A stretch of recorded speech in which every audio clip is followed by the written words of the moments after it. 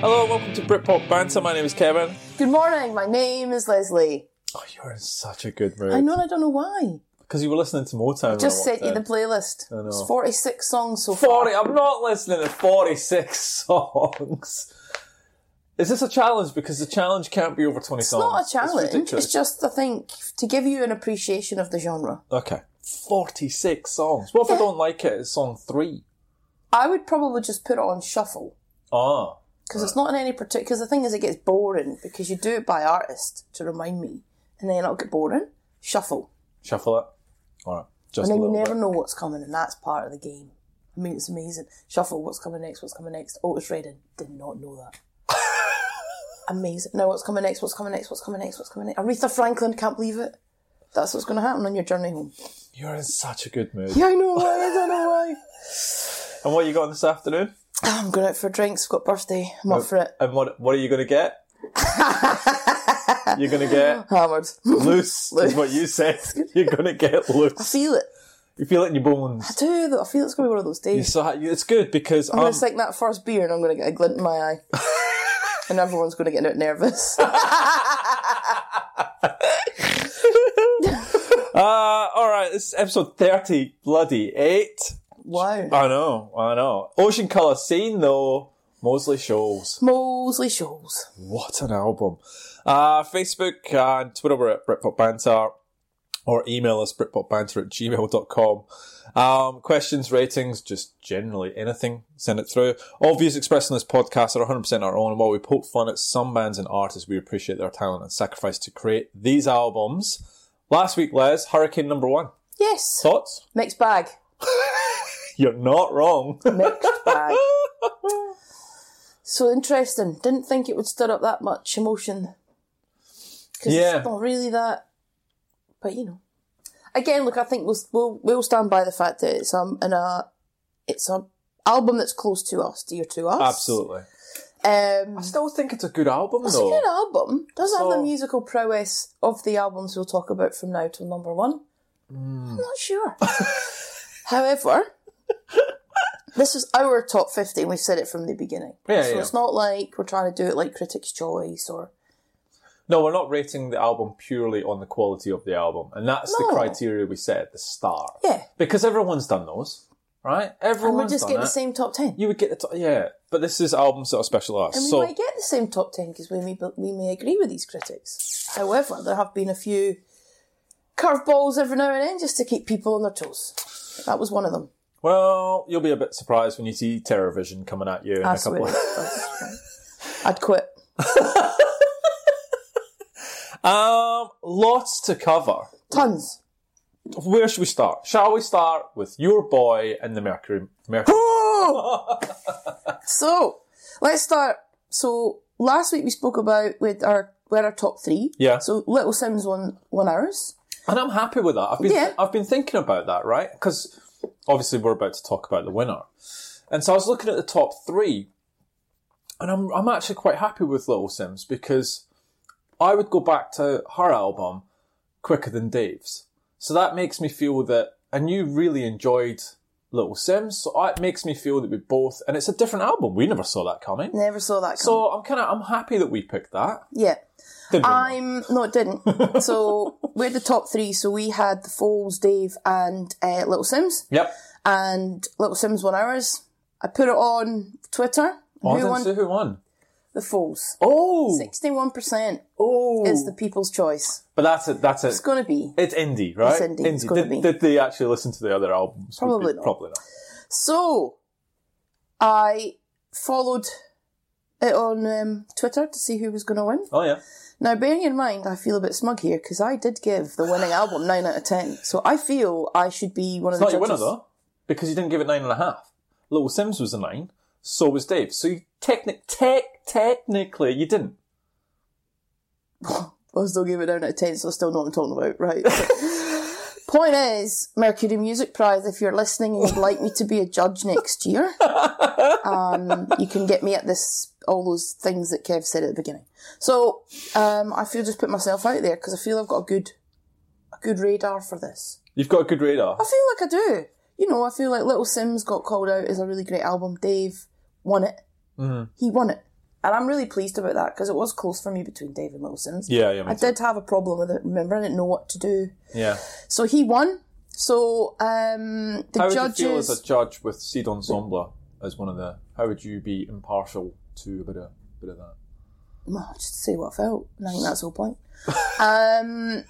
So, interesting stat about Seed Ensemble, though. So I was reading about it. Go. So basically, they saw an increase of sales after the Mercury Music Prize of their album of 85%. Wow! They sold 84 copies. Although the total number sold is still less than 1,000. Wait. Wind it back a bit. Wind it back. Yeah, you heard. Less than 1,000 copies? Yeah. Wow. Can people just go and buy that just for a wee shame? A wee shame. No, you're not going to listen to it, but just give it as a Christmas present. If you've got somebody that you're not particularly fond of... Stop it. They're better than the 1975. Who are the biggest seller out of all of the nominees with 148,000 copies sold. Even that makes me feel better, because that's not a lot. In this day and age, it probably is. Physical copies of albums. Oh, we need to research that. Like, what's the top-selling album in the UK for the last year? And so as we can see physical copies, how many are actually going out the door? That's a good point. But let's talk about Dave. Let's talk about Big Dave. Annie Mac Yep. said the winning album showed remarkable levels of musicianship, artistry, courage, and honesty. I agree. I agree. And that's why I loved it. I agree. It was a mixed bag of judges because you had Stormzy, you had Gaz Coombs. Yes. Gaz was one of them. Yep. You had Annie Mac. You had Jamie Cullum, you know, that clown that does the guitar, the piano. You had Georgia Smith, then you had other people who I'd never heard of, but they were the ones. Okay. He's only 20 one of the judges, well.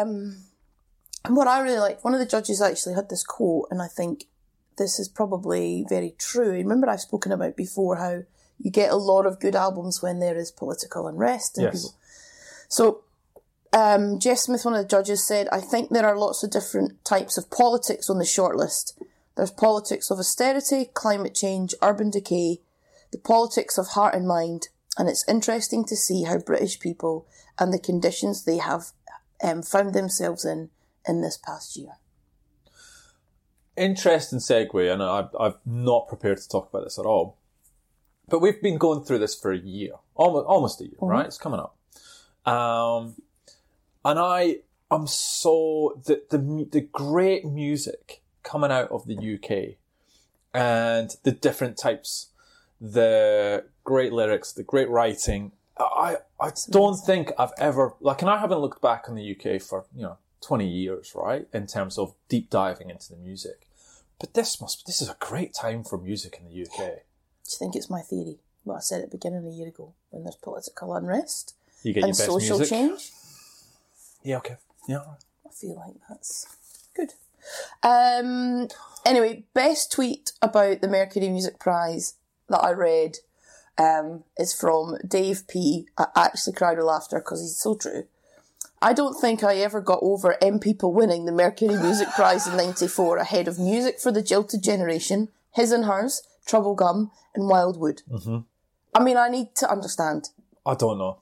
So I thought, I'll have a wee listen to that album. Which one? M People. Oh, I did that. What'd you think? It's awful. So it's not awful, it's just not for me. But I do not know on what planet you could put it above Music for the Jilted and Wildwood. I just don't know how you could do that. Yep, fair point. So, I found it interesting reading all about, Dave gave a big shout out to Little Sims, Slow Tie and Neil. Yeah, of course. When he won, and he brought his mum on the stage. Because his brother's in jail. Oh. And I just go, for me, that's what I love about it, because his music is very raw. Yeah. He's only 20. I know.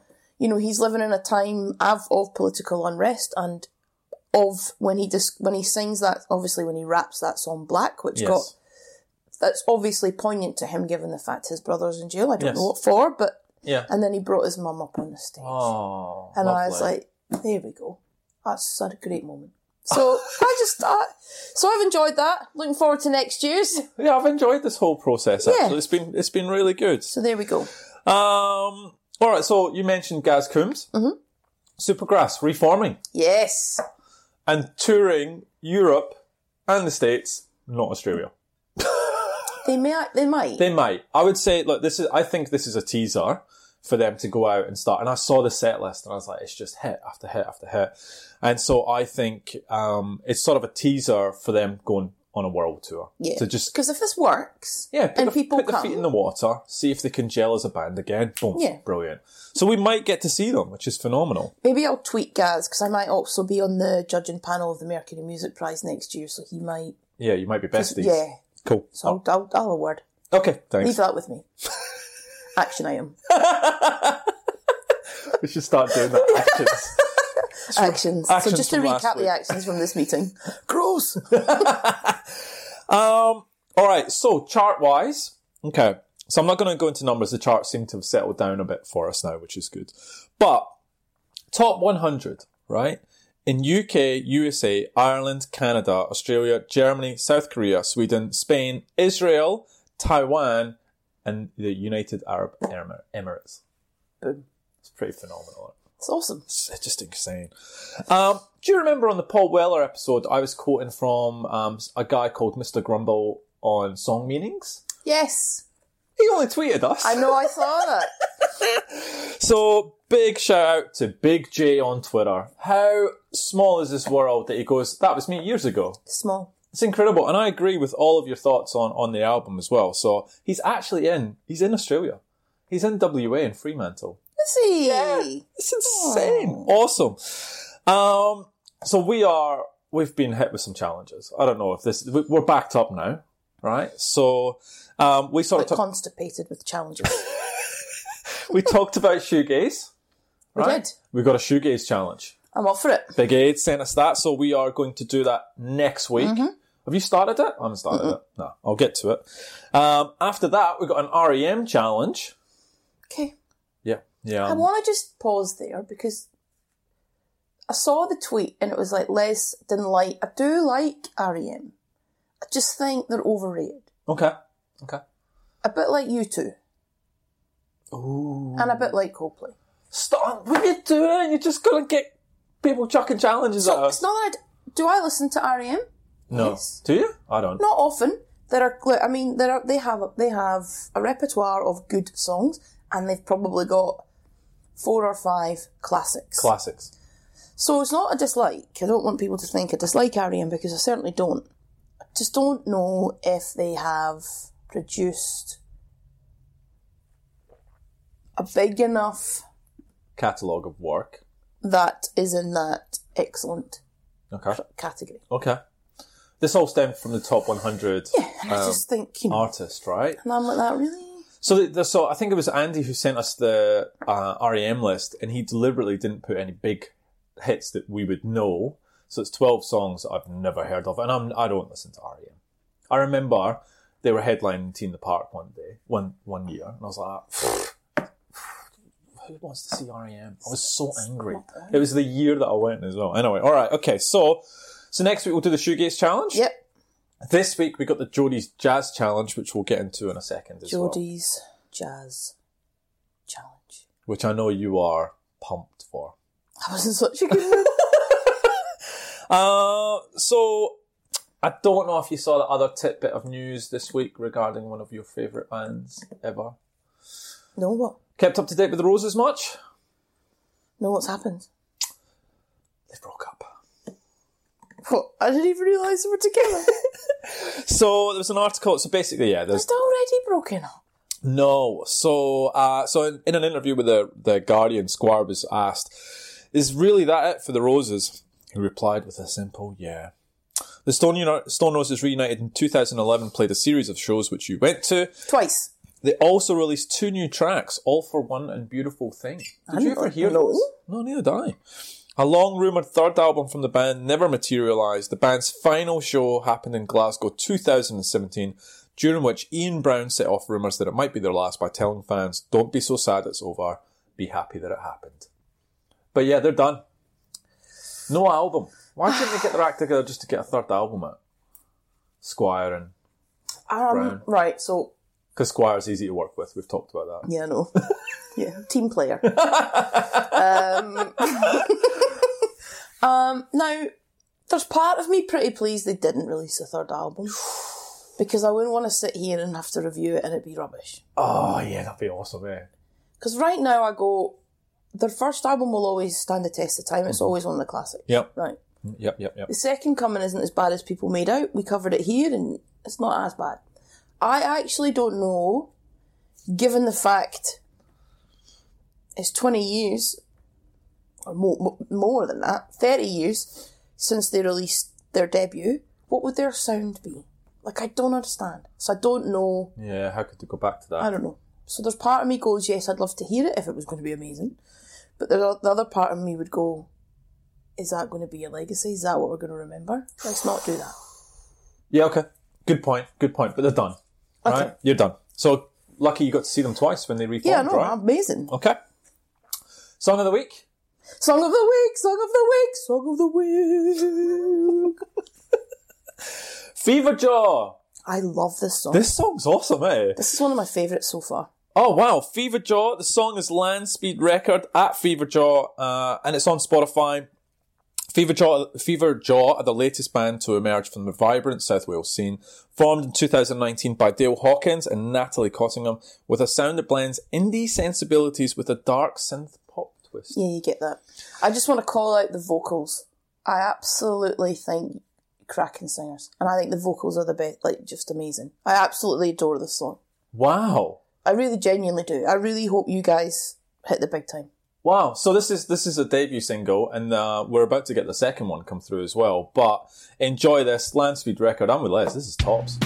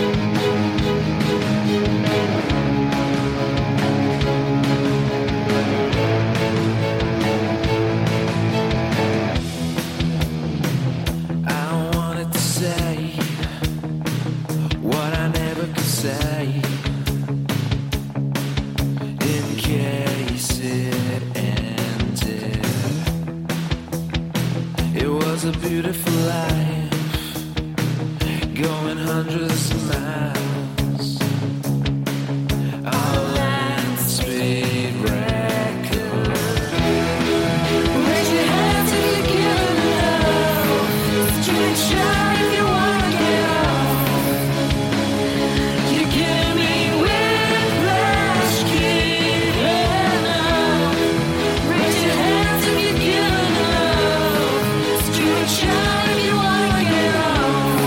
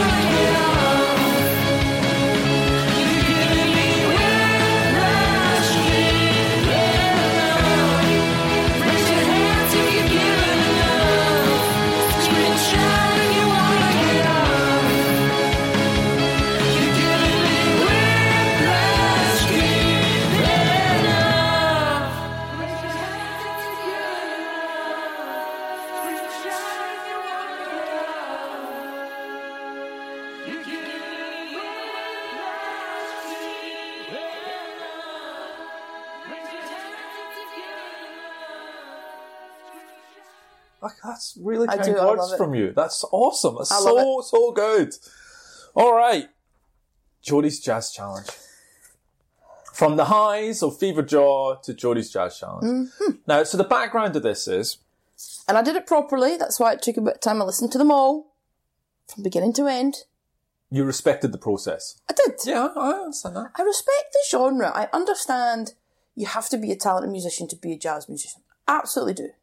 Yep. I just want to make that clear. Yep. No, I'm with you. This came about from Seed Ensemble not doing well for us, and we sort of didn't really appreciate jazz. And so Jodie took a huge amount of time to put this list together, gave us 9 songs, and then I went back and I went, oh, I'm enjoying this. If you want to beef this up a bit. Yeah, I was so angry at you. I remember texting you, what are you, shut up. Keep your mouth shut. But I'm actually happy he did, because I'm looking forward to talking about this. Shall we do what we normally do and just go through it track by track? Yes. Okay. So kicking off, Fists of Fury. So if anyone wants to find this, it's on Spotify. It's BB Jazz Challenge on Spotify, right? Fists of Fury by Kamasi Washington. I'll go first. I'll just read you my notes. I've got thoughts here. I'll tell you now, if you don't like this song, there's something wrong with you. Okay. It goes on forever. It does go on forever. Singing is annoying. Not the worst jazz song. Quite enjoyed the trumpet solo. 5 out of 10. Absolutely love this. Very James Bond. Loses me in the middle with the massive sax and piano solo. However, when the vocals come back in, they rescue the song. Too long, but still good. 8 out of 10. Mm-hmm. Good. Super Zodiac, The Comet is Coming.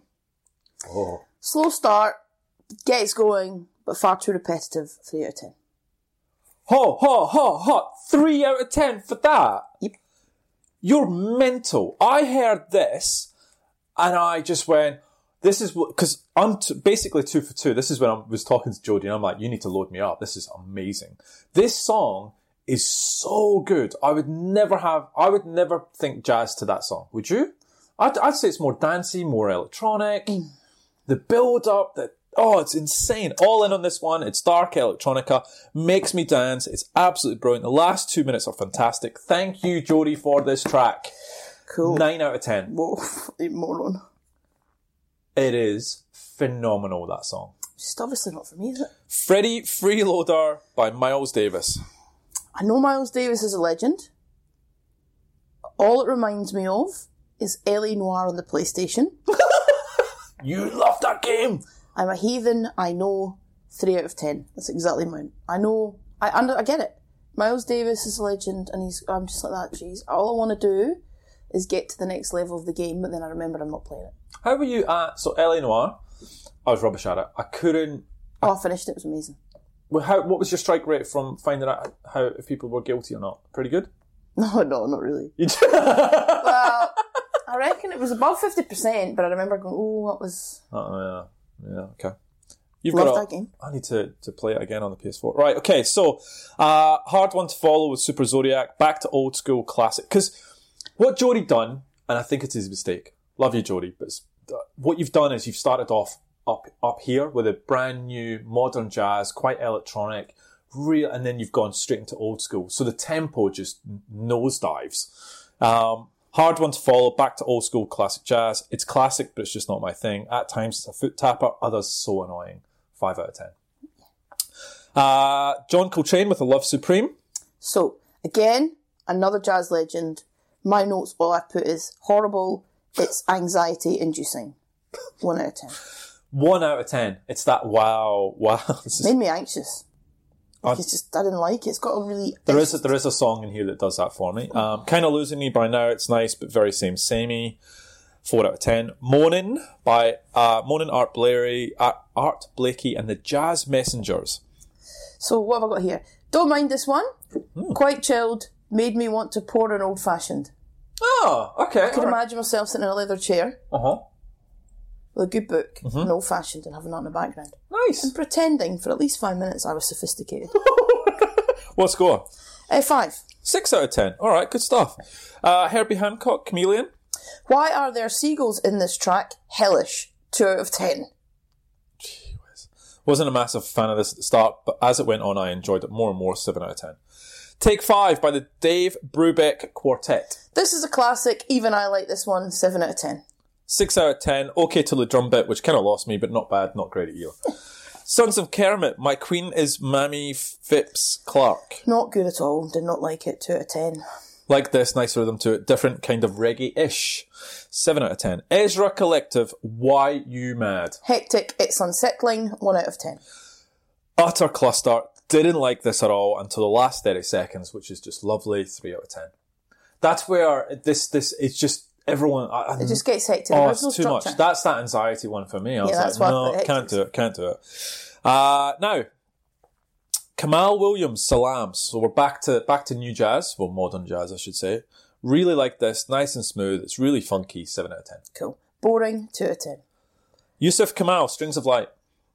Same again. I like this. I seem to like futuristic jazz rather than the old stuff. 7 out of 10. All over the show. Don't know what's going on. 2 out of 10. Dinosaur with Quiet Thunder. Like this too. Dark, funky, spacey, and I'm all in on this. I listened to the album of that and I really liked it too. 7 out of 10.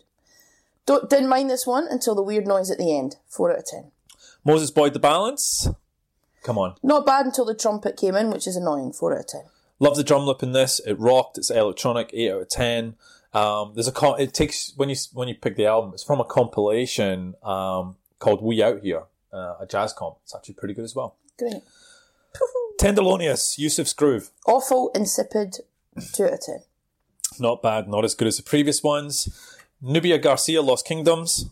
Not enjoyable. 2 out of 10. Didn't mind this. Old school but funky. 6 out of 10. Emma Jean Thackeray, Make Do. Dirge. 1 out of 10. Dirge. It's a very unusual song, that, and the album is even weirder. Different. I wouldn't classify this as jazz, but when you go to the album, it is jazz, but it's very weird, very out there. 6 out of 10. Last song, United Vibrations, Rock Steady. The jazz one's awful, but the Versus Bad Milk version is awesome. So 2 out of 10 for the jazz one, 8 out of 10 for the Versus Bad Milk. Oh, I didn't listen to that. Yeah, that's good. 8 out of 10, I'd give that. Okay, I give 8 out of 10 for this one because I actually really enjoyed this. What's the scores? I got a total of 46 with an average rating of 2.7 out of 10. Oh, bloody hell. Average 6.5 out of 10. I'll round it up to 3. I'll be nice. It's not for me. I get it. Like, it's not... Did you like... So how did... Jodie done an excellent job of mixing the new with the old? I think I like the older. Really? If you think about the ones that I actually said weren't bad. So... Art Blakey... You went Miles Davis, John Coltrane... Dave Brubeck Quartet. No, I didn't go John. That was 1 out of 10. Oh, yeah, that was right. Yeah, probably... The first track wasn't bad. That Fist of Fury... That's an awesome song. But that's new, though. That's not old. No, so it's kind of a mix. I'm just not for me. I just find the whole thing hectic. It doesn't give me a nice feeling. I don't enjoy it. It's just not. You just don't enjoy it. I don't enjoy it. They're talented musicians and I don't know where they come up from at all and blah blah, but it's just really... Okay, so you're unchanging. For me, this was eye-opening and I really enjoyed the new modern jazz and the flavour of jazz with electronica. Brilliant. Loved it. So thank you. I actually got a couple of albums out of there, which is saved. That I will go back to. So thank you. We have Shoegaze from Aid. We're going to do next week. I haven't started it, so I can't even talk about it. Shall we get into new album reviews? Yes. I'm excited about this. Oh no. We have Black Honey and we have Catholic Action. Yes. Now I said that you would like Black Honey. How well do I know you? So who are Black Honey? 4-piece from Brighton. They got a female lead singer Who do they sound like? A bit garbagey. Maybe. 8 out of 10 from Louder Than War. As a debut, it's nothing short of stellar and benefits greatly from the prolonged production cycle. It sheds the immaturity and short-sightedness that often accompanies debuts, emerging instead as a powerful and well put together statement of intent, which will no doubt prove to be a worthy riposte to any naysayers. What do you think? So, you know me well, because I really enjoyed this album. Yes! Love the vocalist. Great. Really enjoyed it. Yep.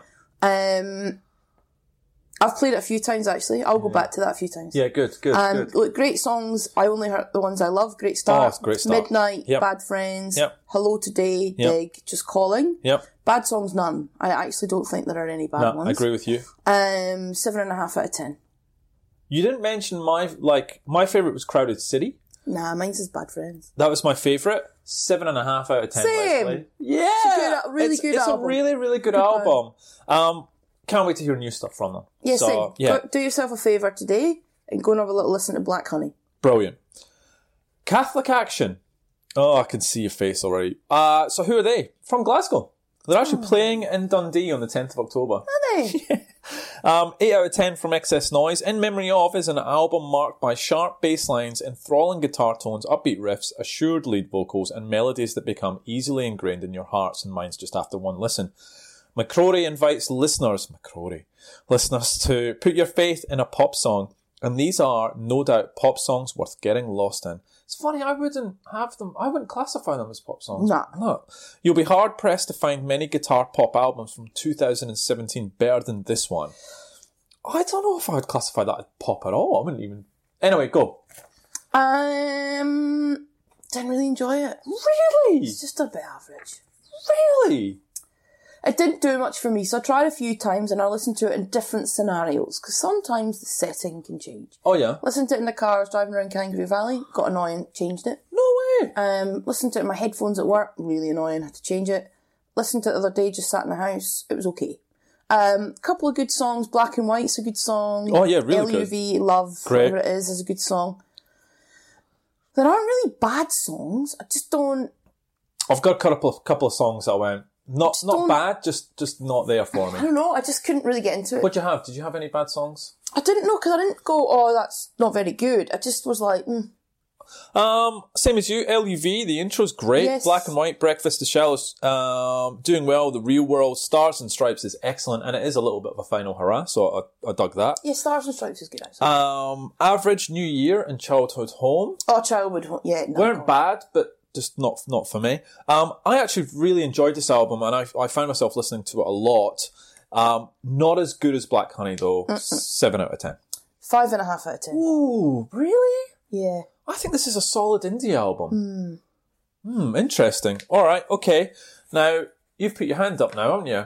I'm doing this, because I'm so pumped. Yeah, so I'm doing this. I'm not doing this section anymore. It's all you. What are we doing? So, next week, I just never know what's going on. Your time, mate. So, it's timely because a very hotly anticipated album has just been released. I've listened to it 10 times already. What do you want? Liam Gallagher. Yes. Why me, why not? I'm not going to give away yet how I'm feeling about it. So, time-wise, listeners have to wait for about 2 weeks to hear our opinions on the new album that came out Friday. Okay, I've listened to it a lot as well. We're not going to say it now. No. It's just that's what you're going to be listening to. I really want to talk about it. You can't. Let's leave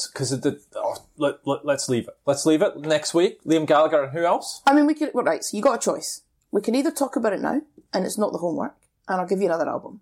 No, let's do it properly. We can talk about it now. No, because I want to give a score to it, and I want to actually, it does need a couple more time to, it only came out yesterday. So you've got to let it settle. I listened to it about 4 times yesterday. Go back. Maybe not 10, actually. I've listened to it 6 times. Exaggerate. 4, 6, 10. Same difference. All right, so... and then the second album, who I love. Oh. Bat for Lashes, with the album Lost Girls. So... I've listened to that for ages, actually. Yeah, okay. Do you know who they are? Yeah. Or she is? Yeah, so Natasha Khan, She gets compared a lot to like Kate Bush, Bjork, that type of thing. Oh. This is her 5th album. Okay. If you aren't familiar with her, go listen to the songs Laura and Daniel, if you know they are amazing. No, I've listened to her early stuff. Didn't know she had a new album out. What you will love, go and find the Mark Knight remix of Laura. Oh, didn't know that. Off the charts. Okay, cool. Love a bit of Mark Knight. That's amazing. So I've listened to this album a couple of times. Really looking forward to talking about her. No answer. What do you think of Liam's album? Just to read your face.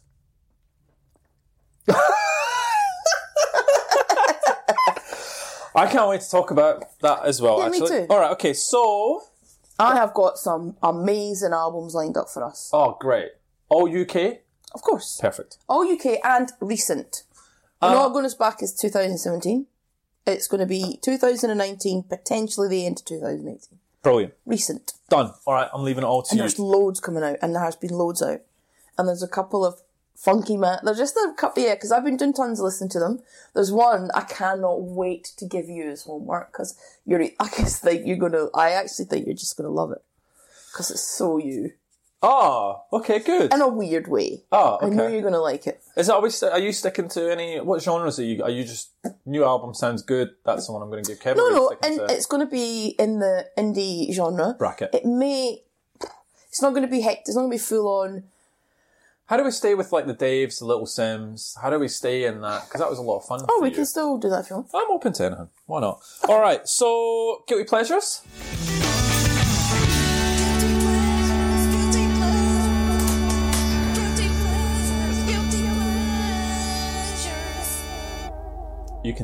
I can tell you really want to swear.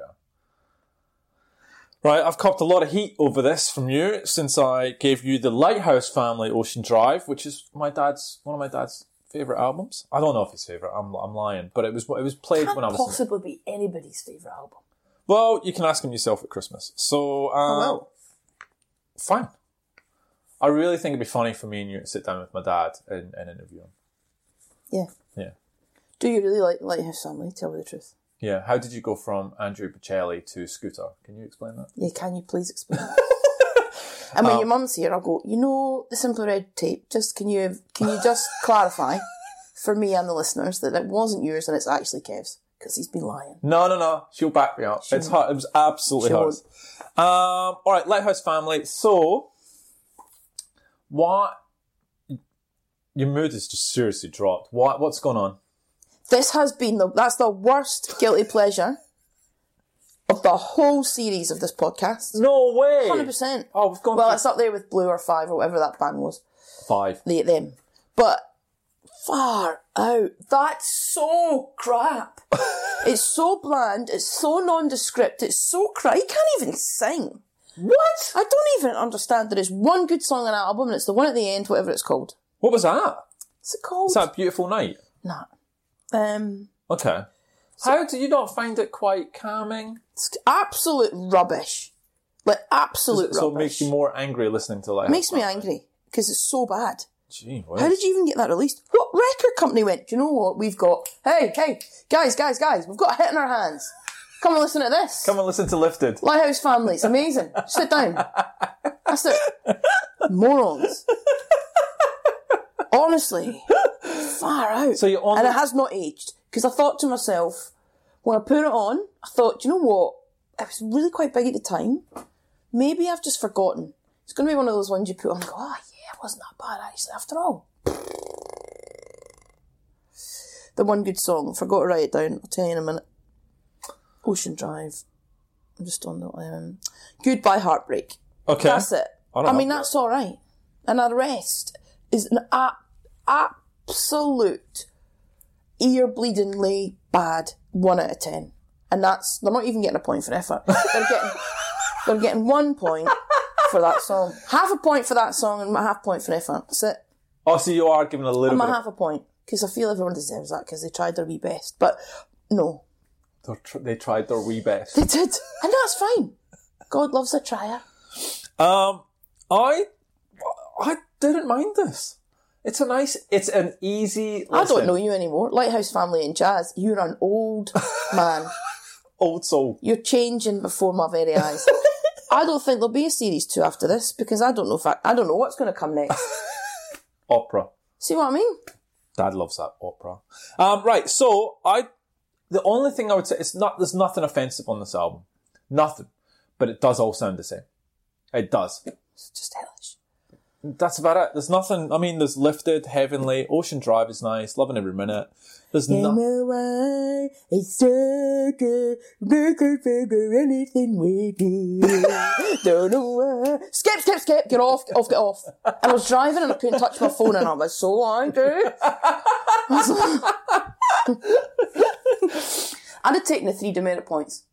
I'd have fine. I'd have taken to touch your phone. Because do you know what would have happened? The police would have pulled me over. Officer. All I needed to do was change my Spotify, listen to what I was doing. Listen to this. On you go, love. I understand. Just don't do it again. One officer, no worries. That's what would have happened. People come here for the impartial professional journalists. We are. Gee whiz. All right, 4 out of 10 from me. Now, are you ready? It's listener's choice. So we'll quickly move on past that. Right? I see what you're doing. Yeah, I'm moving on. You're not embarrassed by that? Because you put your name to that. I can. Kevin, Dogs, Guilty Pleasure, Lighthouse Family, Ocean Drive. Every single listener should realise it was him that picked that. Always remember that. Don't let it leave your mind. Says Mariah Carey. You gave it more than 1 out of 10. All right. Listener's choice. Woo! Lucy from Argentina. Hello, Lucy. Hello. This better be a hell of a lot better than this, love. No pressure, Lucy. Cara's Flowers. Cara's Flowers. Do you know who they are? No. I've never heard of this band. They are Maroon 5 before they became Maroon 5. Oh, interesting. So the album is called The Fourth World. Yep. And I can't wait to see what you think about this. What's your thoughts on Maroon 5, first of all? So, interesting. Absolute garbage. But the first album's not bad. Which one? It reminds me of Backpacking. Oh, okay. Because it's actually got a couple of good tracks on it. Like, what's that? She Will Be... No, what is it? Oh, God. Anyway, there's a couple of... The first album, when they first came out, they were alright. Okay. Because we had that album, I remember it was me and 2 friends and we were in a camper van and we were driving from Melbourne, Adelaide to the Great Ocean Road and we didn't have a ton of music and that got played a lot and I actually didn't mind it. So it's got memories for me. Oh, that's nice. That's not what we're covering though. No. So. But then they've got really bad. Yeah. Yeah. Like, so bad. So bad. I agree. Like, so bad. Wait, how bad? Like, so bad. And he's a moron. I don't really... He's so annoying. Thinks he's a business. You're not the business because you write not very good songs. Adam. Well, this will be interesting to see what you think of Cara's Flowers. Thank you to Lucy from Argentina. That's really good. That's really awesome. I'm looking forward to this because if I like the first album, this is them pre-them, it might not be bad. Mm-hmm. So it might not be. Might not be. Can't be any worse. Like, there's never going to be... Like, there is no... The bar couldn't be lower. Yes, I have set that bar. You really have. That's a good... Well, sometimes you need that, right? Okay, so... Britpop one-liners. Britpop one-liners! It's a bit of junk. That'll be funny. That'll be funny. Paul Weller. Oh. There's not much. Really? Yeah, surprisingly, not much. So, Paul Weller, Britpop memories. The artist I'd choose if I was only allowed the back catalogue of one band or person on a desert island. That's amazing. And that's a good choice because not only is he amazing, it's a big back catalogue, so you'd never get bored. Who would yours be?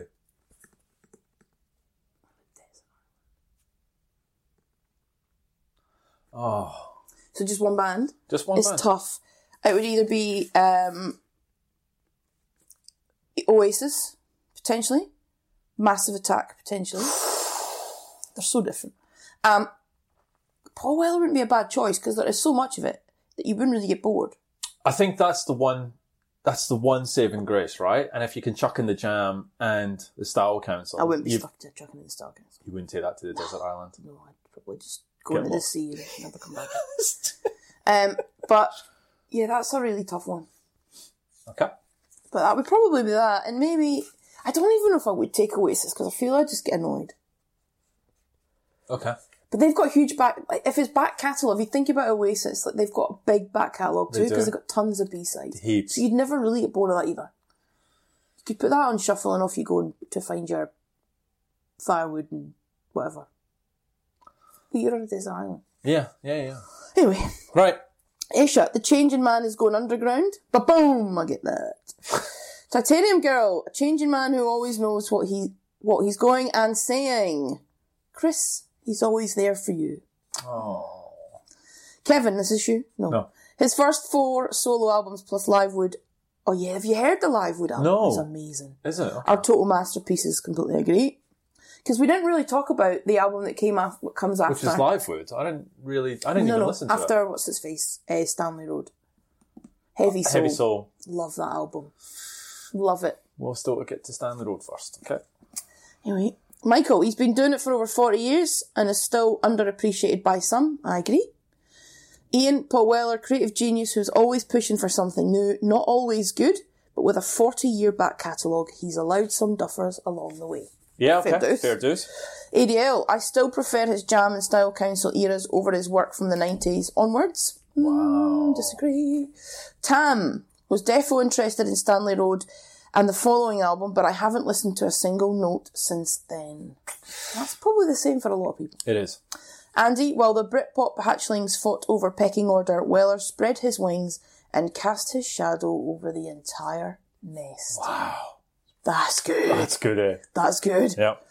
Matt, simply one of the greatest British songwriters of all time. 100%. Absolutely. Andrew Phelps, 10% of his work would score 100% and the remainder is just not for me. Mixed bag there. I know. Mixed that was bag. a recut as well. Like he took 3 attempts to get to be positive and that's what he came up with. Mixed bag. Yeah, I know. Okay, good. Okay, ready? So, anything else before we get into this week? Lot to cover there. Oh, I got a challenge specifically for me, which I'm not going to do today. I'm going to do next week because I haven't yet learnt the song. So Matt on Twitter said, he thinks that I'm a frustrated singer. No, crap singer. I think. He said frustrated, Okay. which means that I have talent and I haven't been able to show it. That's how I took that, Matt. So we'll go there. Or somebody, yes, I think it was Matt that said it. Yeah, and he said he wanted to see a podcast where I just basically sing. No. He did. No. So he gave me a singing challenge. A what? He did. He wanted me to sing "A Pessimist is Never Disappointed" by the band The Audience. He gave me the lyrics. Oh, and I got talking to him about who the audience were. Sophie Alex Bextor, previous band. So, I've been practicing that. Have you really? And I'm going to do it next week. How long's the song? Oh, he's only given me a verse. Or a few lines. But I got to get the song in my head. I couldn't do it now because I need the music. So I need to remember it. I might have enough to do it with my headphones on. But I can't do it yet because I only tried doing it the last couple of days. But I'm going to do that for you, Matt. So you just hold on till next week. It's coming. I took that seriously. Yeah, you did.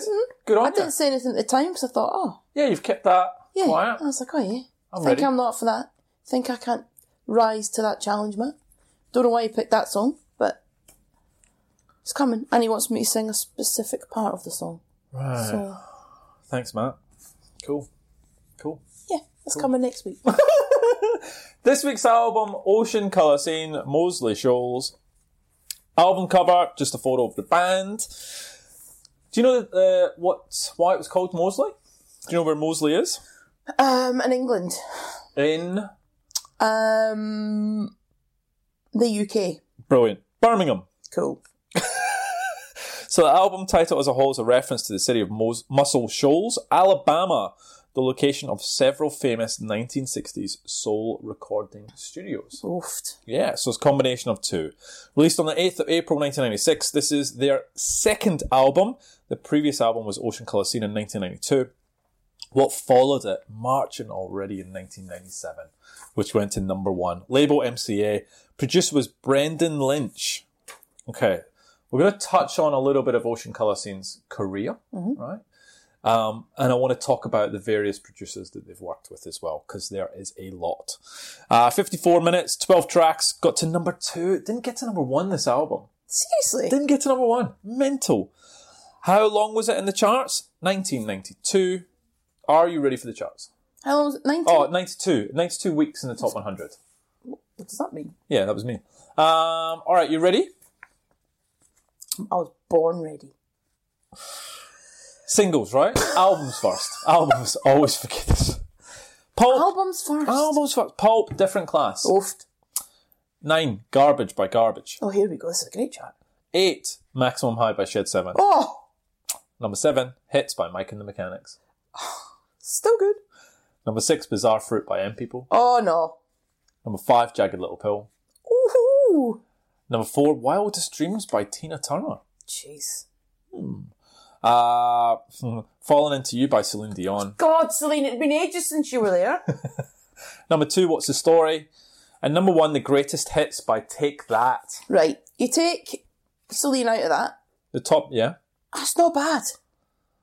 Because I'd give you... You got the M People in there. You left them. Look, that's all right for some people. Okay. And to be honest with you, like, what's its face as well? Mike and the Mechanics isn't bad, and any other one, whatever you say. But yeah, she's got to go. She's got to go.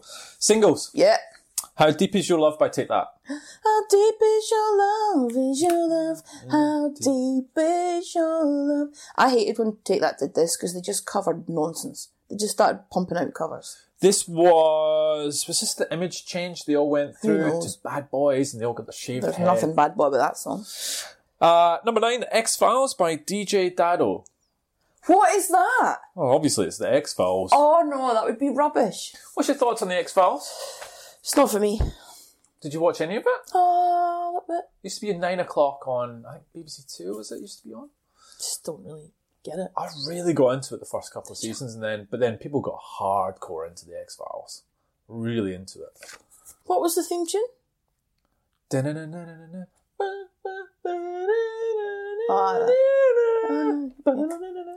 Imagine a dance Can't version believe of I that. remember that. That's Wow. insane. Number 8. Bulls on Parade by Rage Against the Machine. Yeah. Yes! An amazing song. And Jones the Cat, remember we saw them Yeah. play that? Oh! Number 7, Give Me a Little Bit More Time by Gabrielle. I don't know what that goes like. I only know the Dreams one. Oh, yeah. Okay. Number 6, California Love by Tupac and Dre. California love.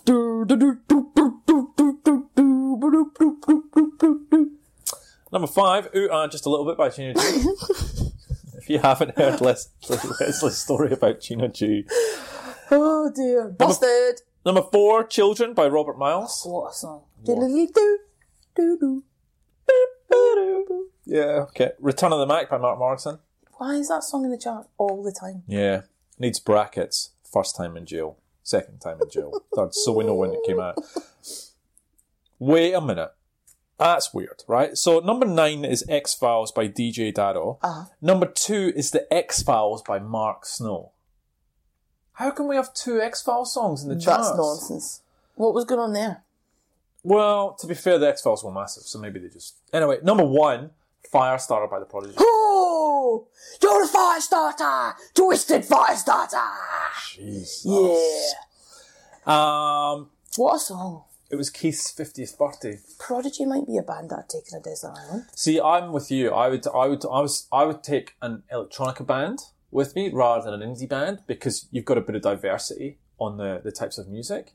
You would take the Orbital, the Prodigy. You wouldn't take the Orbital. Chemical Brothers. You take something. I'd be bored. I wouldn't. I'd fucking love that. All right, ready? Ocean Colour Scene. Formed in 89. 89. Ocean Colour Scene are Simon Fowler on vocals, Steve Craddock on guitar, Oscar Harrison on drums, and Damon Minchella on bass. Damon would leave in 2001, being replaced by Dan Seeley and Andy Bennett before being finally replaced by Raymond Mead. So Harrison and Fowler were in a band called The Fanatics. Harrison had replaced Caroline Bullock, who allegedly outed Fowler to the Sun newspaper. How horrible is that? Why? I just think it's... I actually tried to find a lot of information on this. And But what? Was it for money? I don't know, and I tried to sort of find out why and what happened. But it's just... Did they fall out or something? It's just disgusting, right? Just really, really crap. This is from the Manchester Evening News in 2004.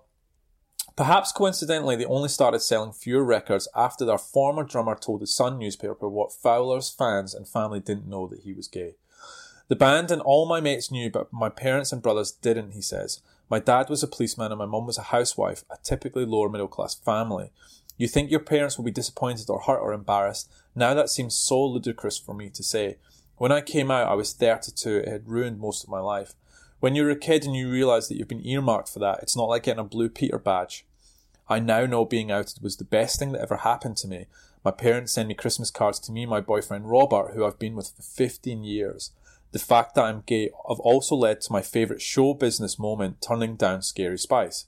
She said, do you have a girlfriend and do you want one?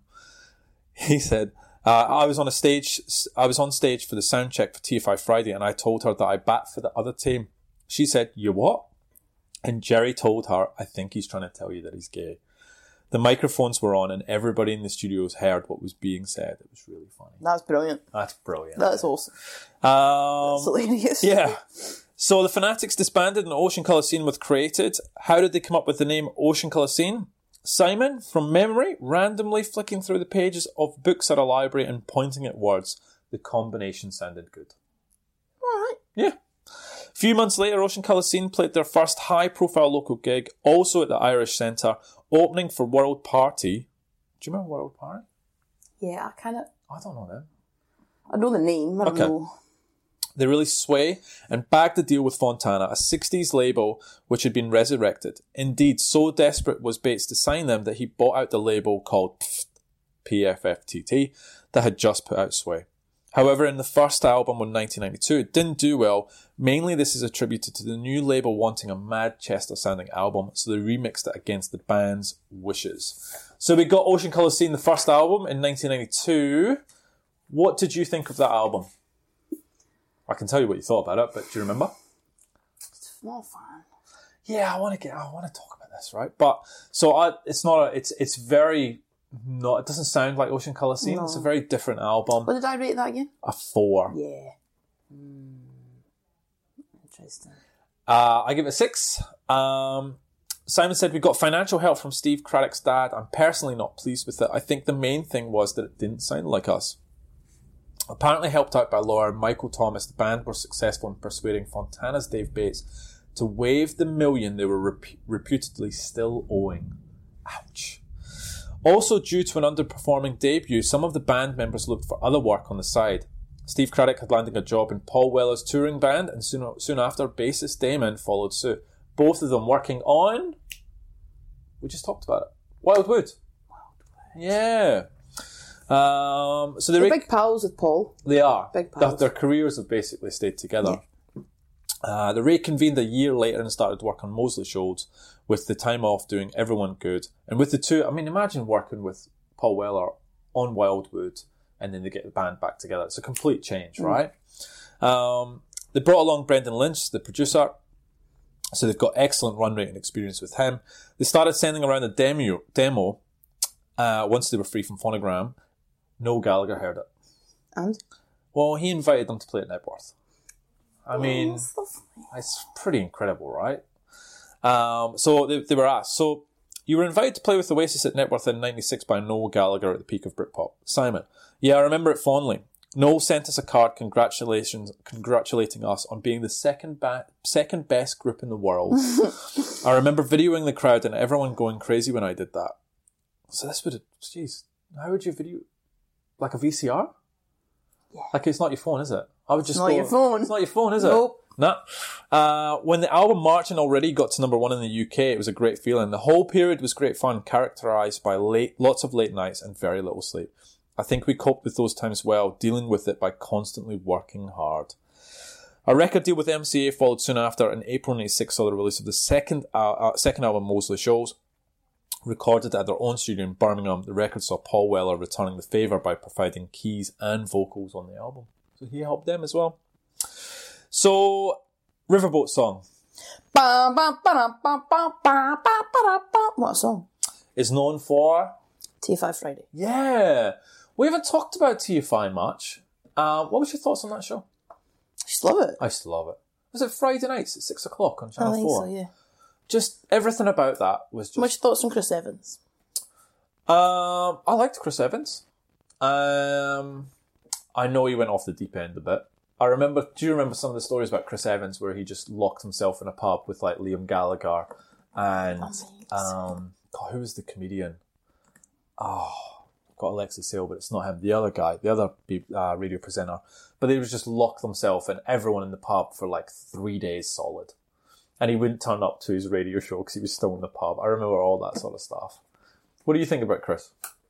Yeah, same. Like, I think he's funny. I think he lost a bit of his career, right? Because of that. And then he went back to like Radio 2 or 4 and then had to start from scratch again. I think he's there now, Radio 2, Yeah, he's still there. He looks good for his age. He married Billy Piper. Oh, I forgot about that. Oh, I had a crush on Billy Piper. What was that about? This is Billy Piper. No, but what was she thinking? Not him. And then you've got Billy Piper going in to be the Doctor Who partner. Anyway. Oh my God, crazy, right? Anyway, so a review from Grey Lantern caught my eye. Moseley Shoals is an album that's brilliant in its simplicity. Recorded at their own Moseley studio and produced by Brendan Lynch, it's not full of fancy tricks. It's not overproduced. It's just a record put together by 4 guys who are good at their craft. By comparison, this record stands the test of time a lot better than most of the mid-90s indie. This was followed closely by a compilation of demo B-sides, C-sides and free rides, which served as a companion piece to Moseley Shoals. The 2012 Moseley Shoals reissue available on Spotify rolls both these albums into one, so take a couple of hours and put it on. If you were in Great Britain in the 90s, it will remind you of how good it was to be alive. If you weren't, it will just make you wish you were there. So one of the things I've got is like, so when I go through and I watch the videos, is I read some of the comments. And the amount of positive feelings towards Ocean Colour Scene, these songs transport people back to that era, and then people just have such great memories. So I've got a quote here and I want to discuss this because we're talking about this album, right? Yep. So there's an article I found, and it was 20 years since that Moseley Show had been released, and there was a journalist in The Guardian who writes an article, and he goes on and on about it, and that's fine. And in the end, he put, "This is still, I realise, an album I'd sooner put on than many of the others I loved in that era, including Different Class, Expecting to Fly, Wow. All Change, Wow. and even possibly, Definitely Maybe." Wow. Discuss. So That's who wrote what I that? wrote there. Who wrote So it's journalist for The Guardian. Okay. So It's funny because I'm the same as you. This is not a go-to for me of that era. But when I put it on, I go, it's such a great album. would you put it on though before Different Class, Yes. Expecting to Fly? So Different Class, yes, I would. You would? Yeah. For me, I don't go back to Different Class. I go back to the Hardcore album, the sequel. Would you put it on before Expecting to Fly? Yes, because that's not my favourite Blue Tones album. Would you put it on before All Change? I think I'd have the 2 CDs in my hand. I'd be struggling between the 2 of them, to be fair. Okay. And would you put it on before Definitely Maybe? Be careful what you say here. I don't know. Maybe? No, you wouldn't. What's my thoughts on Rock and Roll Star? That's one song. Just one song. And I'm sure there are some songs in this album that you don't like when we get to the tracks. All right, okay. Yeah, what else you got? Another article that I found as well. So same thing. And what I really liked, there's a couple of discussion points because I think, to your point, when you think about these bands and albums that we're talking about, The Guardian have a quote here, and I want to discuss this one. Ocean Colour Scene, the band whose chief crime was being too normal. Ooh, okay. So it said that admiration for Ocean Colour Scene is not so common in contemporary media. However, in fact, it's been hard to think of a serious band who've inspired more contempt over the years. They have been called painfully mundane, workmanlike, accused of playing dad rock at gigs, more akin to a beery football match than a rave. I'll talk about when I saw them live, because There was a nickname, Ocean Dollar Scene. Yeah. I actually wanted to talk about that, so I'm glad you brought it up. And the enemy, after initial enthusiasm, went on the attack, branding them out-of-time 60s freaks and disparaging release after release. Who wrote that? That's horrible. Enemy. 10 albums in, and they've never stopped living in the past. Thoughts on that? Okay. I'm glad so we're jumping ahead, but there's two things. It's really weird. They did nothing wrong, right? As a band. No. Right? No, they were not, they were, and this is where you sort of fall into the Blue Tones category, where they weren't outspoken, they didn't cause any trouble, they stuck together as a band, they didn't fall out, and yet they're considered boring, and they're not one of the kings of Britpop because they didn't fight, they didn't spar with anyone, no drunken nights out, all that sort of stuff. Anyway, so, same as you, right? I found an article in The Independent by Eamon Sweeney, right? He was reviewing 2 sold outs at the Olympia by Ocean Colour Scene in 2016. The title of the article, Ocean Colour Scene are the cockroaches of British music. What? Uh-huh. This is what he said. Blur took a lengthy hiatus, and Oasis acrimoniously split after a nuclear fallout between the Gallagher brothers. But Birmingham Britpop behemoths Ocean Colour Scene have been trundling on relentlessly since 1989. I go, that's... Just because a band sticks together and all the rest are just... So why do people think they're boring? So this is, so Ocean Colour Scene, same as you. Apparently, the dad rock thing comes up a lot for these guys. I went through their career, right? And I've listened to all the Ocean Colour Scene albums. And I think the promise I think Simon made was that they'll produce an album every 2 years, right? And they've done that to some degree, sticking to that. And they've also done a lot of solo work, which I'll get into in a second as well. But the sound has to change, right? It has to change. And so it's not... When you listen to an Ocean Colour Scene album now, it's very different to what was in the 90s. It's a different style of guitar and indie music. Yes, it's not as strong as back then, but it's still... I just think people's expectations sometimes are unrealistic in terms of what music was 30 years ago. Okay. What's your thought? I mean, these guys are in the 40s and 50s. Of course the music's going to change. Yeah. And that's not the thing. That's not my concern. I don't think that's the argument. I think the argument that you can change, but it's still got to be good. Yes, okay. And I think they've changed, and it's not very good. Oh, I'm going to talk to their albums. I disagree, but okay. I don't think it's amazing. I think it's okay. Okay. It's in the okay. Okay. Yeah. So, so you've obviously got this album. Marching Already is a good album. Mm-hmm. Out of that, I listened to... I had a flick through some of them. The Painting album's awful. Okay, so we're skipping ahead, right? So let me get to this. I can understand why people say that, right? And the reason being is... So my point earlier, I'm glad the Stone Roses didn't release another album because I don't want to have a bad memory. Yeah. Ocean Colour Scene have just given us tons. So I think you've got... Most bands go through, I think, they really want to release more albums, and yes, they might change, but if it isn't going to hit the heights of their more popular albums, then that's when people start judging it. And they start going, oh... Yeah, but that's unfair. I think that's unfair. That's what's happened with Ocean Colour Scene, and that's what people think now, because they go, oh God, they've been around forever. They've got one good album, God. No, they don't. That's what people think. I'm not saying that's me, but that's why these are...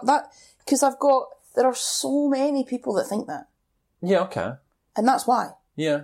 Right, okay. So just putting this out there. Mm-hmm. Moseley Shoals, Marching Already. Mm-hmm. Before we did this exercise, if I'd have come in here and went, I need you to name me 5 Ocean Colour Scene albums, could you have done it? I would have probably got 4. Because the career after 2000 I'm not really familiar with. But I've gone through the motions and out of those 4 that you would have been able to name after all the albums they've released, yeah. How many would you have said that you absolutely love?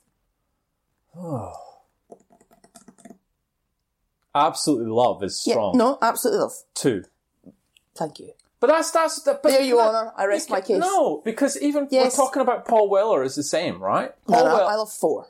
Right, how many albums has he got? About 20. All right, he's got heaps. He's not got 20. So he's got heaps, right? So you can't put them in this. They've been together. This is what ticks me off a bit because I get, all right, they've changed 30 years together. The Stone Roses put out 2 bloody albums and the second one was a pile of garbage. How can you compare? Easily. I could release 30 albums. It's quality over quantity. But I don't understand how you can say that. I've released 10 albums. 1 is good. I'm an amazing musician. No. Within the albums, they've got really still strong, good songs that would stand up back in the 90s. Maybe a couple, but what I'm saying is people see it. It's not me. I don't really care. But and I don't know why you're getting so passionate about it because they're not that amazing. But they've released, and it's up to them. It's a bit like the Charlatans. They've done the same. Yes. Tons of albums, of which maybe a handful and that's their prerogative, and it's great, and they're talented musicians, and they've stayed together, and they're nice guys, and that's the whole thing. We loved their last album. But we loved the Charlatans' last album. Oh, the Charlatans, yeah, I'm talking about Ocean Colour. Yeah. But the point is, they haven't ever really reached that height again. So people have gone like this, oh, amazing, and then it's just bored. And so what's happened is people go, oh, they're just trudging along. That's why. And I kind of get that. Nobody's saying that they're not good musicians, and nobody's saying that there's not probably good songs on some of these albums. Yeah. But you're hard picked to find an album after this, start to finish. Yeah. It's amazing. That's all I'm saying. Marching Already is a great album. I know you didn't like it, but it's a great album. One from the Modern is a really strong album as well that sort of gets forgotten about. And then, to your point, the albums after that are consistent. There's some good albums in there, and there's some great songs in there. But from a collection, I agree with you that end to end, this is probably where you get 12, 13 tracks that just everyone's a winner, right? But as they've gone on through their career, they've dabbled in different styles, and they've softened a bit. And that happens. That happens in every band that's been together 30 odd years. How's Oasis doing at the end of their career? But that's a stupid thing to say, because that's a really, really dumb thing to say. I'm just saying. Because no one's ever going to look back on them the same. No one's talking about them as being boring. They split up as a band, but they've released, but again, really solid albums, some better than others, and they've stopped.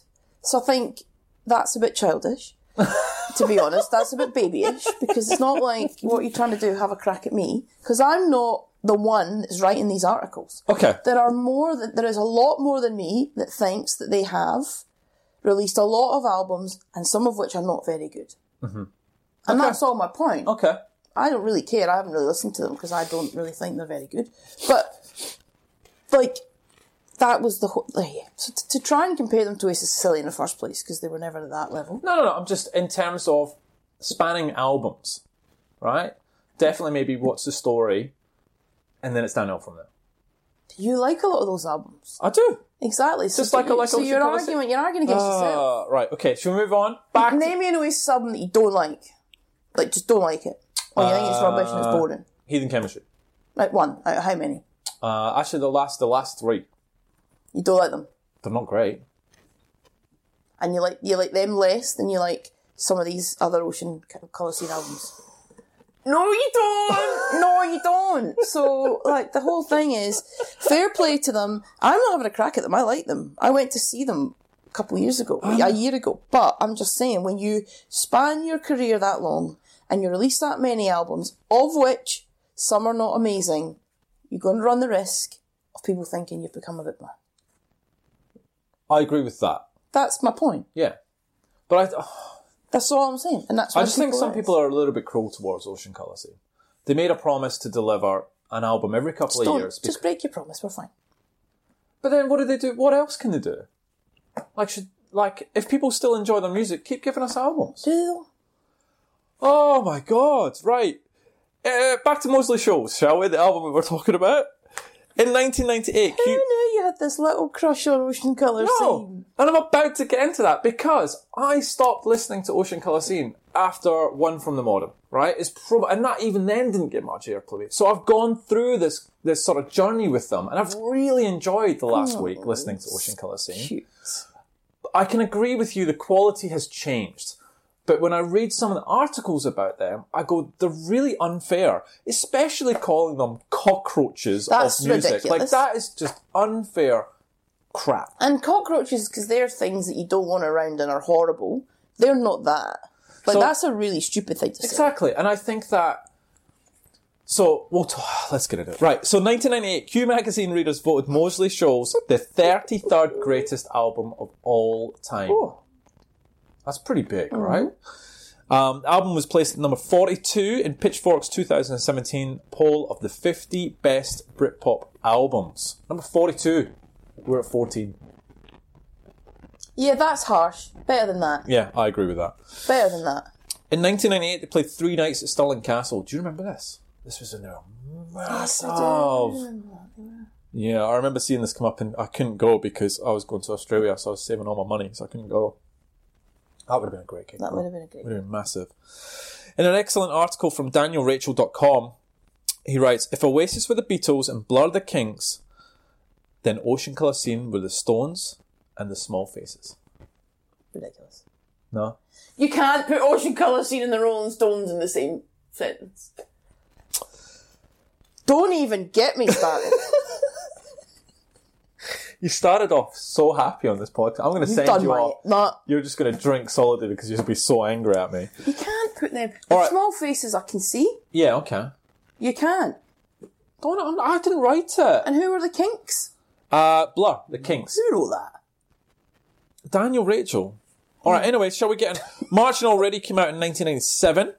I rated this album an 8. You rated it a 6. 5. Oh. Maybe a bit harsh. Maybe a bit harsh. Here we go. It's a great album. I'd that. still have only given it a 6. Brendan Lynch produced it again. It knocked off Be Here Now off the number 1 spot. So Noel... Maybe that's why I marked it down low. Noel Gallagher sent Ocean Colour Scene his congratulations through a plaque on which he inscribed to the second best band in Britain. Oh. Steve Craddock famously retorted, it's an honour to be described as Britain's second best band, ahead of Oasis, but behind the Beatles. It's pretty clever. Oh, come on! You can't have a go for me defending Ocean Colour Scene and you sit there like, oh, maybe. Right, okay. This is a belter of an album. 100 Mile City, Better Day, Traveller's Tune, Half a Dream Away, and the lovely ending, It's a Beautiful Thing. Wow. What did I give that? That was a 4. You give it a 4 out of 10. But I have a problem with your ratings for Ocean Colour Scene because they're really harsh. Why do you think that is? But how could you rate Mosley Shoals pretty high and then 100 Mile High City, you just straight away? Because it's not very good. Oh, wait, it's a good album.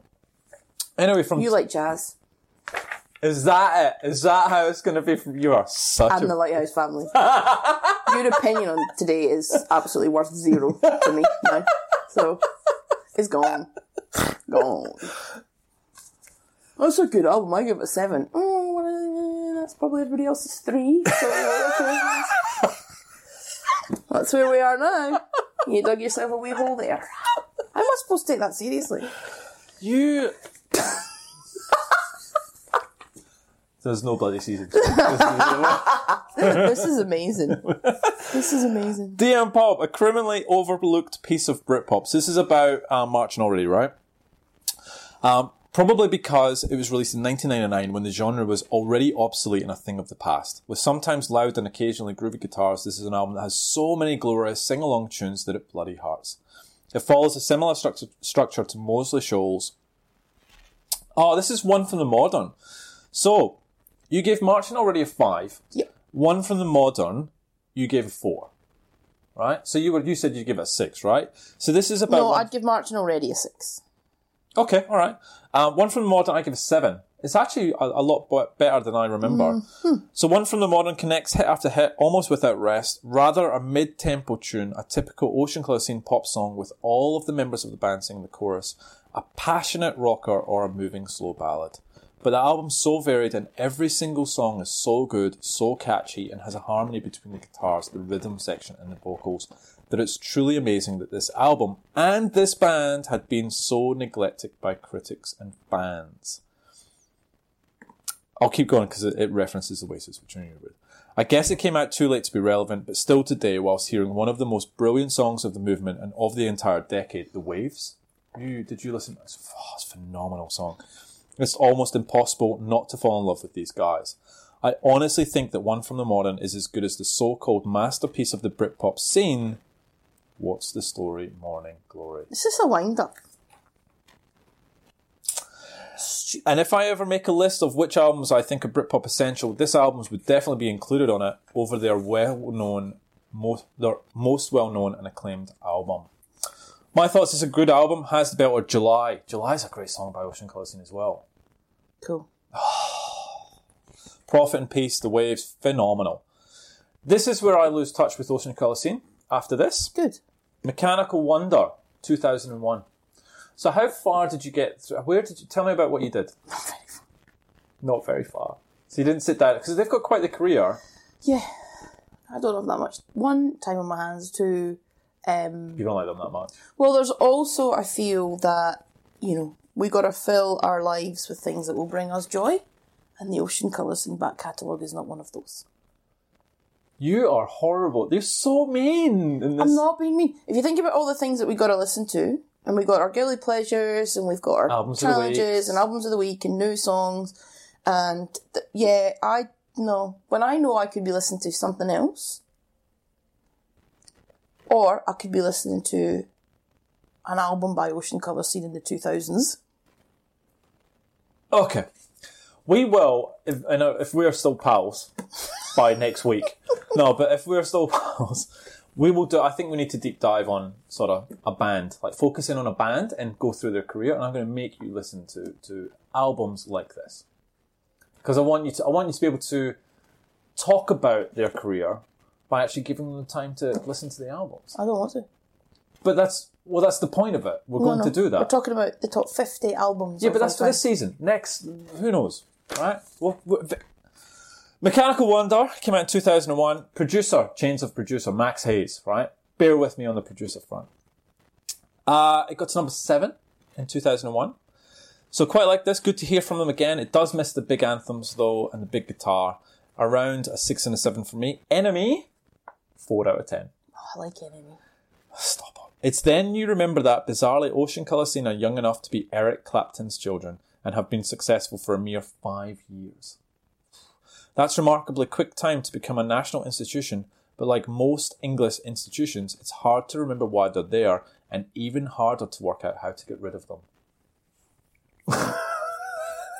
Sometimes, Enemy. Stop it. Stop it. Apart from they get rid of them, I'll agree with that. Oh, Damon Minchella left around here doing his own stuff with a band called Trio Valori, a band that included Style Council and Paul Weller drummer Steve White. But in 2009, he had a freak accident which took him into teaching. So Damon was interviewed by The Sun. I got into the academic world thanks to a very big scar on my wrist. I'd just done a gig in Tokyo with Trio Valori, and the day that I got back was Halloween, and we were hosting a kid's Halloween party. I was putting a spider with a suction cap of all things on the window on the front door. It fell off, so I thought I'd push it a bit harder, but unfortunately I put my hand straight through the window. Oh, God. I know. Pulled my hand up, I put my hand out, and then the next thing you know, I'm in an ambulance and there's blood everywhere. He required surgery and thought he wouldn't play again. Luckily he could later, however he went into teaching and now is the course leader of the BA Popular Music degree at the University of South Wales. Lovely. So yeah, putting your hand through the window, end up being a lead teacher. It's pretty cool. It's pretty cool. Spiders. North Atlantic Drift, 2003. Max Hayes again. Got to number 14. So they're still doing well, right? Yeah. Yeah, okay. Like this also, it has more big numbers on it and feels more in line with Mosley. Hot Press said they may not be doing anything particularly new, but here at least Ocean Colour Scene sound like they really mean it, playing with a passion that so few of their Britpop contemporaries are able to muster. Will North Atlantic Drift win over their many detractors? Unlikely, but this is an engaging, spirited record. The problem is all theirs. I like this. I thought this was a good album. Now, here's this where you said you got to Saturday, didn't you? Okay, so the album before that is a hyperactive workout for the flying, number 30. So you can see starting. But this was in 2005, though. New producer, Dave Ehringer. I like this. It's quite it's a very different sound. It's quite out there. I listened to this a lot. BBC said this. Patience has been a key word for all fans of Ocean Colour Scene through their 15-year career, but those who have survived the mediocre albums Mechanical Wonder and North Atlantic Trip have been rewarded with a hyperactive workout for the Flying Squad. And while the Birmingham Modstars' 7th studio album is not as instantly commercial accessible as their breakthrough offering with Moseley Shoals, it is certainly a return to form. Would you rather... Oh, we're not playing Would You Rather. Your favourite band released 3 amazing albums, and I mean amazing, or 12 albums. 2 were amazing, and then the rest were a bit average.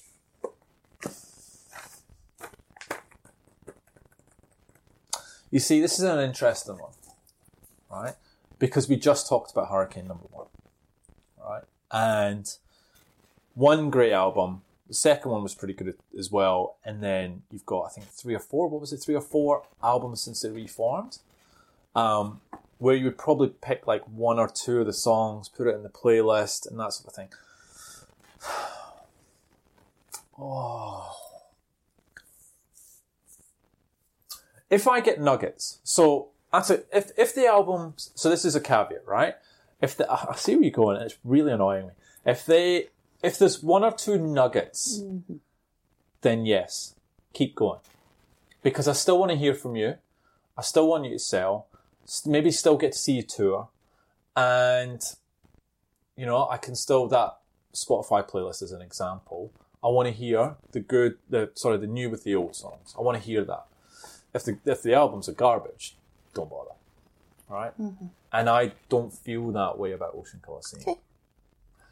What about you with Oasis? As an example, I think it's, I genuinely wouldn't want them to bring out another album. No, but if they'd kept their career going, for example. No, because let's be honest. The point is true. It's got, most bands seem to get, that just goes down. I don't see any band that gets better over time. You can run about it. It's fair enough. The last couple of Oasis albums, I'm not a massive fan of. I'd listen to them. But there are songs in there you'd like. Yeah, some. But it's not like my life would have been fine without them, is my point. It's not like I go, I'm so glad they released that album because they've got that song on it. I think about, I'd rather have the amazing albums, and I think that's the whole... Can you do a poll? You know how you like polls, right? Would you rather a band quit at the peak of their career, or would you rather they continue to produce albums with 1 or 2 decent songs off the back of them?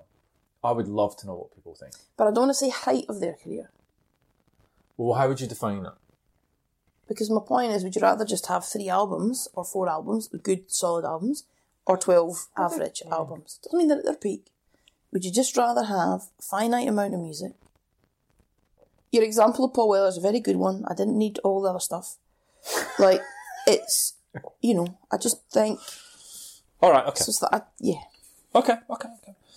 On the Lee Line, came out in 2007. New producer again. Number 37. Not on Spotify, so I couldn't listen to this one. Guardian, 2 out of 5. Yeah. On the Lee Line, their 8th album is not devoid of them. The opener, I Told You So, is a startlingly sweet Beatles pastiche. Okay. Although the other standout tracks repeat this trick. Another leisurely harmony here, another lemonish lilt there, like a lackluster end of Pier Magician. Oh, the rest is workmanlike Weller, brisk and brawny, but with too many gaudy guitars and a vocal on top of that could strip paint just by looking at the lid of a bucket. I disagree with that. His vocals are excellent. Anyway, this is where the band... You're literally winding yourself up. I feel like I've been beaten up. I've still got a bit to go, and I'm already knackered. Yeah. And I'm still up for it. I know, you've got... Round 8. All ding, right. So this is where the band's going to side projects. Too many. I didn't have time for that. That's fine. I couldn't. So, I'm not sure anyone cares. Oh, shut up. Steve Craddock had 3 solo albums. Only 2 of them are on Spotify, The Kundali Target and Travel Wild, Travel Free. Simon Fowler 2 solo albums. He did Merry Mouth in 2012. Then he actually formed a band called Merry Mouth. So they're 2 separate things on Spotify called Wenlock Hill. Under Simon Fowler on Spotify, there's another album called Capturing Yesterday. It's not Simon Fowler. It's this weird, electronic, very strange stuff. Do not think that is anything related to Simon. I hate how Spotify does that. There must be some way for artists to go, that's not me, take it off my profile. Must be. Happens all the time. Hurricane number 1, perfect example. Saturday, which you talked about. New producer, Gavin Monaghan. Number 35 in 2010. Pop Matters, 8 out of 10. Chart-topping American singles are overrated, as was certainly no judge over here of deserving talent meeting up with respective success. Judging by the sound of things, Ocean Colour Scene simply don't care, and that's one of their greatest attributes and what make discs like Saturday such an unqualified, unadulterated thrill. Not bad, not great. Seems to be getting more folky though. Did you listen to Saturday? Yeah, and Painting was where I got to. Oh, you got to Painting as well, I apologise. Yeah, okay, Painting didn't do well. Number 49. So bad.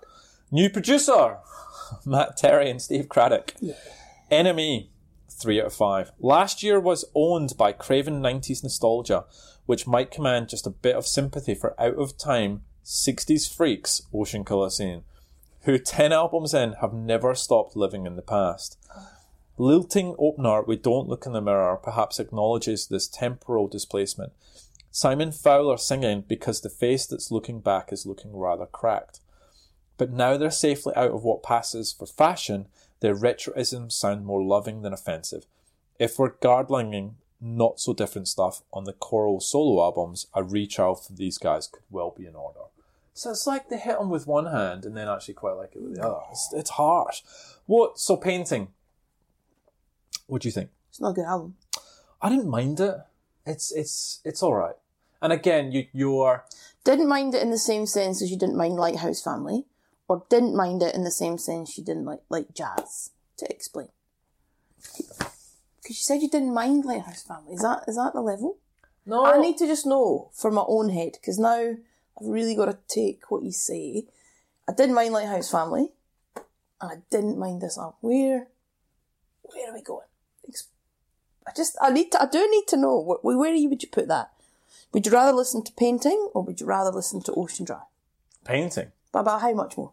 I need to know, because I feel I need to recalibrate what you mean now, because I used to know what that meant, and now I feel... Oh, stop it. This is amazing. It's not. I want to jump over this table at you. Right. So they're the albums. They've got an EP. There's 4 songs. They're actually pretty good as well. Like, literally just released an EP. So if you like Ocean Colour Scene and you lost touch with them in the 90s, go and listen to them and let me know what you think. Right? Let Kev know what you think. Ocean Colour Scene has been doing this for 20 years now. Looking back, what do you see as a particular highlight? Fowler. I guess network support on Oasis was pretty good, and for the first time we played the Albert Hall under our own steam was a real highlight. I walked out into the Albert Hall and thought, blimey O'Reilly, it's really happened. That'd be amazing. That would be amazing. That'd be amazing. Simon Fowler, were the Britpop days as crazy and hedonistic as they looked? It was, and for that reason I'm glad it happened when I was younger. That whole period can be summed up by basically a bunch of young blokes misbehaving and having fun. It was brilliant. But at the same time, we were never really felt comfortable in that Britpop category, because you have to remember that when we came along, we were a band for 7 years and we always viewed ourselves as a folk rock band. We just came along at the right time. Oasis kicked open the doors and we bands ran through the corridors, and a few of us tripped over at the end. It's an interesting quote. That is an interesting quote. On the Britpop thing, Louder Than War interview with Steve Craddock. Even though you were at the height of Britpop, you almost seemed, perhaps because of your folk influences, something more than that. Okay. Well, we didn't live in London. Also, that's a big thing, because all the Britpop bands, they were all hanging out of their arses in Camden, weren't they? So that's one reason I don't think we were part of Britpop. But we had 2 of what were probably the biggest selling Britpop albums, didn't we? And yet in many of the books we are written about as being part of it, and you know what? I don't think we were. It was all a press thing. I'm sure we could have done better for ourselves if we would have played the game. Mm-hmm. But when you get to know it, you see what's happening. Everyone's so contrived. So he doesn't think there. Then Another article he got, but you were always tagged as Britpop, maybe just because you were there at the time. Simon Fowler. Yeah, it was just because we were there, but we were taking us as far too seriously so that we were never a pop band, and I don't think we were a pop band really. And then he goes on to say basically that they talk a lot about the fact that if all of the bands were either in Manchester or wherever, then they all moved to London. Because they didn't move to London doesn't make them Britpop. I don't understand that. Mm-hmm. They talked about that a lot. Okay. Then he goes on and goes, but it was good fun. It was good fun all the time. Everyone was young. Everyone was taking a lot of drugs. Everyone thought they were in the Beatles or the Stones or the Who. It was a bit like being at school, but I'm not sure that we were Britpop. But I guess to others that we are. So they don't own the Britpop thing. Okay. They were. I get the so. I understand it because they're not the typical sound. Like Mosley Shoals was at its peak in that particular time. Yes. Does it sound like the other albums? That album is the only one that does. Maybe a little bit of Marching Already, maybe a little bit. But I don't... As they move... No, absolutely not. And I do get the folk influence. Yes. It comes through a lot more on the albums later on. Like, it's really folky. And they weren't that kind of, like, laddish. They weren't playing up to the media. They were just kind of normal blokes. Exactly. Nice guys. They were. All right, so let's get into the singles. The Riverboat Song, number 15 in 96, in February. So the video, band play... So the videos are pretty simple, actually. The band play well under different lighting. It looks good, didn't date very much. You've Got It Bad went to number 7 in April 96, very similar to the previous video. The Day We Caught the Train went to number 4 in June 96. So the band are all on location, they're on scooters, they're at the beach, they're all wearing bucket hats. Oh. That's such a 90s thing, was the bucket hats. Yeah, I know. The Circle went to number 6, 28th of September 96. The band play well spliced with lots of them on scooters. The bucket hats. It's so 90s. Like when you see the fashion sense, you're like, wow, there's baggy jeans and bucket hats. Yep. Shall we get into songs? Aye. Kicks off with the Riverboat Song. Amazing. Classic Britpop, great start. Love this song so much. It's a punch in the face. This is how you should start an album. This is the epitome of how you should start an album. I totally agree with you. That guitar hook, just excellent. So good when you haven't heard this song in a while. I know. Amazing guitar work. Craddock says, it came from me being really pissed off one day and I started just playing on the bass. I was just playing this riff to get rid of my annoyance and that became the tune. Brilliant, eh? The lyrics, quite unusual though. Weird. I see double up ahead. Do you want to sing it? I see double up ahead. Where the riverboats sway beneath the sun is where the river runs red. Way. It's weird. What does that even mean? No idea. The song takes its main riff and lyrics from the Led Zeppelin's Four Sticks. Oh no, Led Zeppelin, what a band. Playing this? I'm going to make you a Led Zeppelin playlist. Yeah, okay. Anyway, carry on. More play. I've got a Motown one with 100 million songs on it. 46, calm down. So we'll play this. Yep.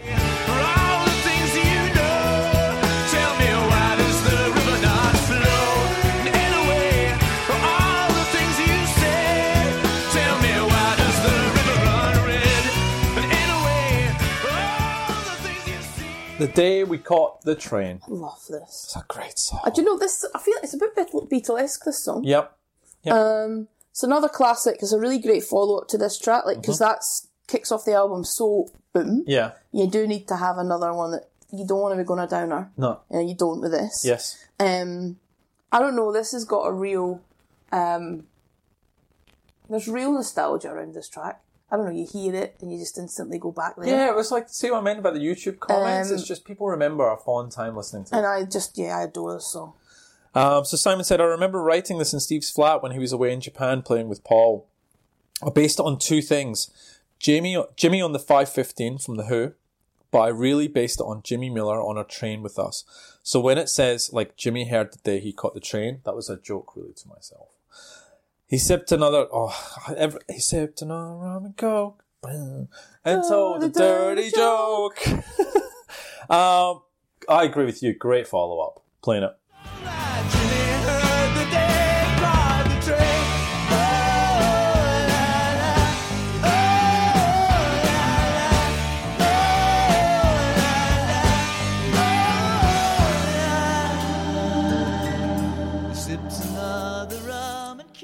The Circle. Hits keep coming. Hits. Oh, I totally agree with This you. is a beautiful song.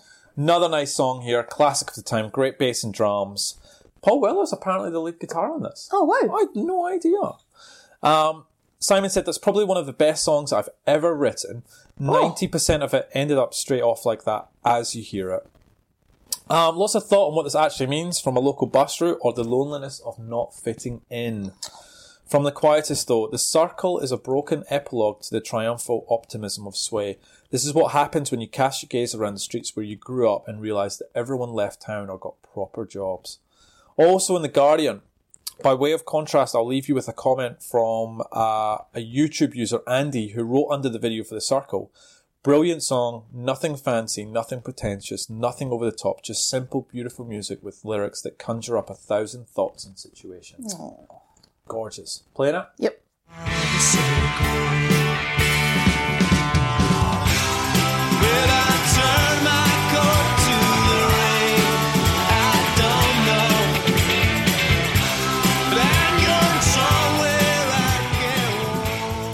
Lining your pockets. Line in your pocket.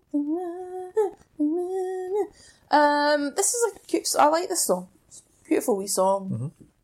Mm-hmm. About greed, I imagine. I've always thought it was about that, like grabby people. Grabby people. Grabby people. Like grabby. Like grabby. Like just grabby. You've been lining... I really struggled with the lyrics for this for years. You've been lining your pockets for no other reason than to buy up the things that I gave without reasonable pay. I didn't... Like, that second line... Do you know what it reminds me of? What? Me and Monopoly. That's how I play Monopoly. I just buy everything, just to annoy everyone. With no structure? None. Literally, if you buy... Because I see somebody landing and go, oh, I'll just have it then. And they're like, but I've already got... Yeah. So you break up people's streets? Yeah. And they're like, but I need it, nah. But it doesn't mean anything to you, nah. Annoying. Annoying. No, but that's how... But I know that's silly, but that's how I've always thought about that song is, you know, how people who just have that wealth and greed and just take because they can. Oh, what a great way to sum up the song. Always thought that. I really like this song. There's nothing wrong with the song. I'm not going to play it, though, if that's all right with you. Okay. Fleeting Mind. Beautiful acoustic guitar at the start. Lovely. I feel this is a bit album filler. Do you? Yeah, a little bit. I really enjoy it. I don't skip it or anything. I just think we're getting into the... middle of the album. Well, the album is stacked from the front, right? A lot of Britpop albums are. I reckon? Like, up front? It's your big punch to the face intro, that's what it is. I really like the song. Excellent little breakdown in the middle. I want to play this. Okay. Takes me where I'm going, though my fleeting mind is nowhere. Believe it when I pin it down. That's not hard to forget. 40 past midnight. It sounds like it's from another era. It's weird. It does. Like with the piano. Ding, Bum, ding, bum, ding. bum, bum, bum, Yeah. bum, Like, bum, it's bum, okay. bum, bum. I don't want to play it. Decent song again. Really like the piano riff. Sounds big. The drums in this song are excellent. It's very well produced. Same as you. Not going to play it. Good song though. Good song. Yeah. There's no skippers on this album. No, there Just is want not. to put that out there. Yeah, it's a good call. One for the road. Like, nice, pleasant, not a standout. Again, I feel that probably the next, so 6, 7 and 8 are probably, for me, were in that little album fillery bit. In the weeds. Kinda. So this is, remember how I talked about Daniel Rachel earlier? So he quotes, get up and dance, get up and smile, get up and drink to the days that are gone in the shortest while, right? That's the lyrics. And then he's wrote, on release, a Spanish fan requested to use the lyrics on the gravestone of their brother who had recently died in a car crash. Simon was deeply touched but grateful to lift the mood with a levelling, dilling impression. I write gravestones, man. Isn't that incredible? So lyrics that you write are that special to someone that they've put on a gravestone. Beautiful. So the lyrics, she was just 18, she collapsed, and they took her away. She didn't make it for more than an hour, then she was gone. apparently in Song Meanings, I read that this verse was about Leah Betts, who died after taking ecstasy. Oh yeah, do you remember all that No, fuss? I don't You don't remember the Leah Betts thing? I can't remember it. It was so huge. It was like she was at a party. Mm-hmm. Remember it clear as day. She was at a party. She took a pill. And she died. And from what I remember, the whole point is that she actually drowned herself I remember this. because she drank so much much water. water, She was yeah. hot, and that's how she. So I don't actually know. Not that I'm advocating for drugs, but it wasn't the actual pill. I think it was the amount of water she consumed. Wow. I think she drowned her organs. She was allegedly. Yeah, that's what I read, and I remember thinking that's weird, but that was huge. Well, That apparently. poor girl, she was young, 16, 17. Really? Like, really young. That's terrible. One for the Road, I remember reading an interview, and this was the one, out of the whole back catalogue of career of Ocean Colour Scene, this was the one that they really wanted to release, and they didn't. Oh, right. Because they really wanted to see how it would do in the charts. I want to play this. Yep. You say get up and dance, get up and smile, get up and drink to the days that are gone and you show us wild. It's My Shadow. That's a bit It's boring. My Shadow. No, you don't like it? Oh, it's okay till it kicks in. It kicks in about, 1.5, 2 minutes in. So that bit at the beginning, and then when it kicks in, then I'm in. Okay. Vocals wise, they're phenomenal. He's a really great singer. I won't play it because we're straight into Policemen and Pirates. Oh, great song. You like Back in the game, love it. Live up to tempo again. Great guitar riff. I feel that's them back in the game again. I feel like I had a wee lull there, Yeah. and then here I am again. Boom. Agree with you 100%. I'm going to play it. Cause we all take our chances to glance at the wives in the opposite bed. Now Benny Roy Pilot could easily explain how policemen and pilots get stoned in glass houses. The Downstream. Oh, Lovely song.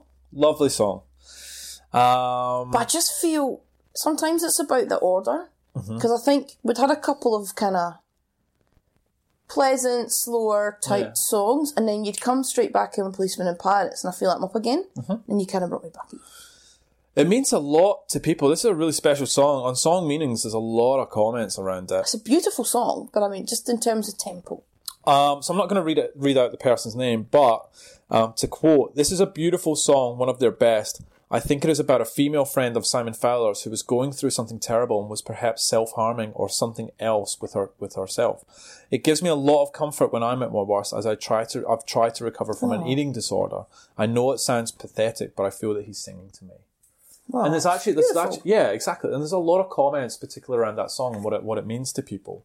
The Downstream, it's a good song. I'm not going to play it because I'm going to go into You've Got It Bad.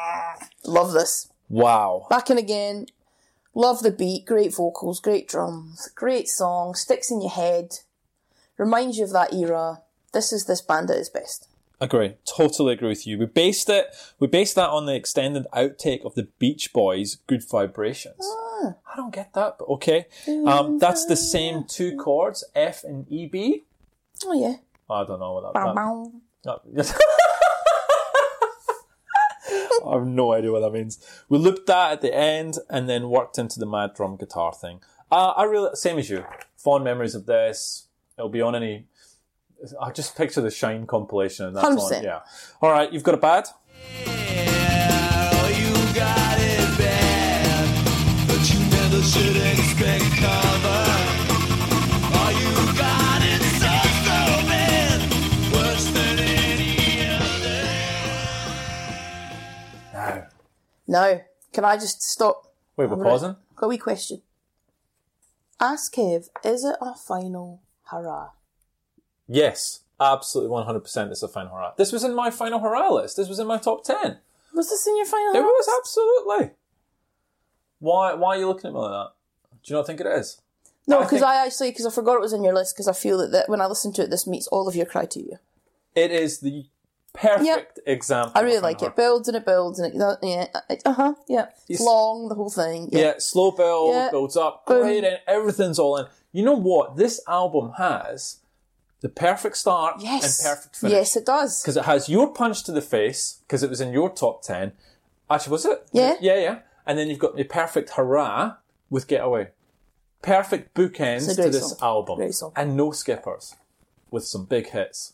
Top song. I love this song. This is a perfect example of a final hurrah. It starts off and it builds and builds. Everything about this song, top notch. Agreed. So we'll play it to take it out the episode. Shall we get into reviews? Go on then. Krampus. What's he going to say for What's himself? Krampus going to say? 2 out of 5. Jesus. It must be 10 years since I played Mosley shows in its entirety, and I can't see me ever doing it again. That's not something I could say about albums I've rated lower. At least in those cases, there's something to get excited about, even if it's negative. Here, Ocean Colour Scene just leave a so what taste in my mouth, and that's about the harsh criticism I can think of. That's pretty harsh. Good old Krampus. That's ridiculous. 1 out of 5 by Nye. Ocean Colour Scene were, of course, a card-carrying Britpop band, which, as it turns out, means scarcely credible amounts of Beatles and Psychedelica rip-off. But with that special, garish, one-dimensional flatness that comes with utter cultural stagnancy and a large set of lyrical non-sequiturs that, in fact, turn out to be non-sequiturs. What's that mean? Sequiturs? I'm probably saying it wrong. Really dense Gallagher-esque ones as well. The Riverboat song is interesting in that it has scarcely credible amounts of rip-off of television. I don't retrospectively see any other Britpop having gone there, which suggests Ocean Colour Scene possessed an atom of ambition to the derivative musical bankruptcy. Gee whiz, man. That was hard. Let's get into the good stuff. Mongo Pongo. Hey! Very nice. It's actually very nice. The best album Paul Weller never made. Oh, no. The rest of the Ocean Colour Scene catalogue isn't that good, though, unfortunately. Seth Best, best album... Shut up. Best album of the 90s from the most underrated band of the last 2 decades. Cool. In your face, By Leslie Martin. Kevin Dodd at Britpop Band. The B-sides were so good for the singles off Mosley that they released a B-sides album that shot to number 1 in the UK album charts. Kind of says it all. What do you think you rated this album? 8. 7.5, Lil. Oh, no. Thought it was that. I backed it up a bit. 8.5 from me. So 8.5, you're 7.5. Yeah. The band, oceancolorscene.com and at OCS Music, they are still together, still producing music. The EP was just released Can't as well. wait for their next album. Shut up, you. They just finished touring in September. Leslie, how are they live? So I saw you said on Twitter the other day that I hated them live. I didn't. I just didn't. I think the venue. Where were they? So the Metro, I hate the Metro. and it was just the crowd, right? Because it was such a closed venue. I've got to be honest. The Metro's tiny. It was and drunk middle-aged men, and the place stunk of fart. Got to be honest. So was it the audience or Ocean Yeah, a Colour little bit Scene? of that. They were good. Like, they looked so old. And it did look like middle-aged men. The whole thing was a bit weird. But you're old. I'm old now. Yeah, We've I get talked it, about but this. they seemed more than the other ones what we've gone to see in the past. Really? It just seemed...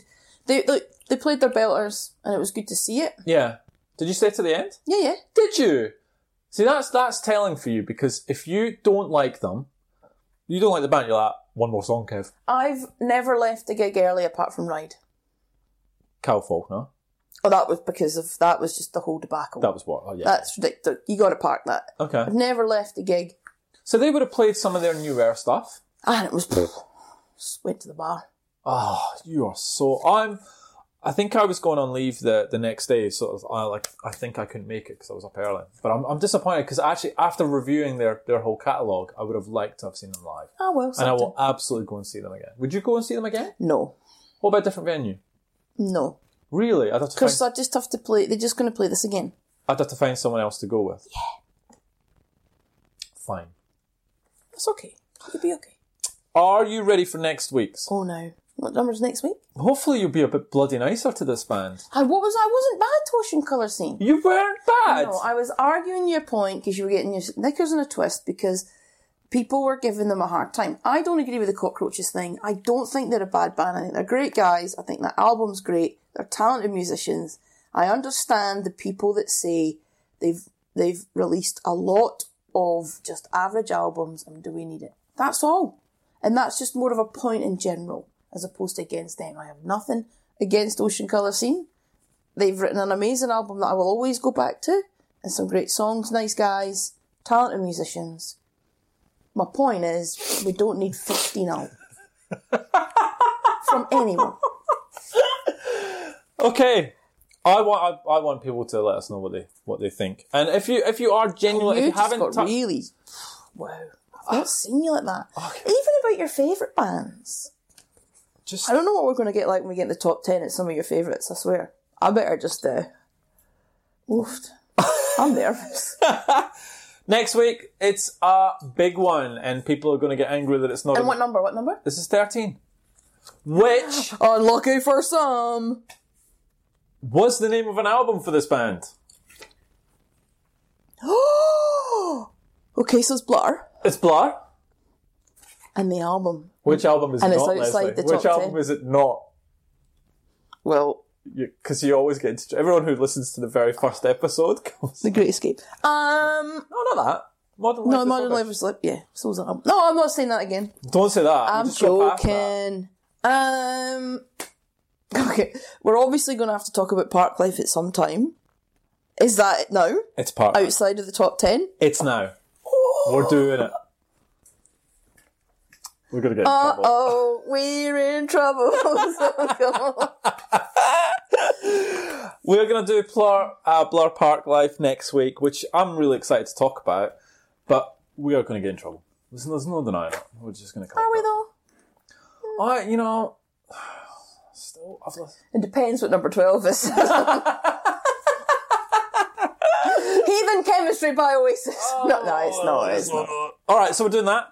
Alright, so Facebook and Twitter at Britpop Banter, or just email us at britpopbanter@gmail.com. Lel, anything else before we delve into next week?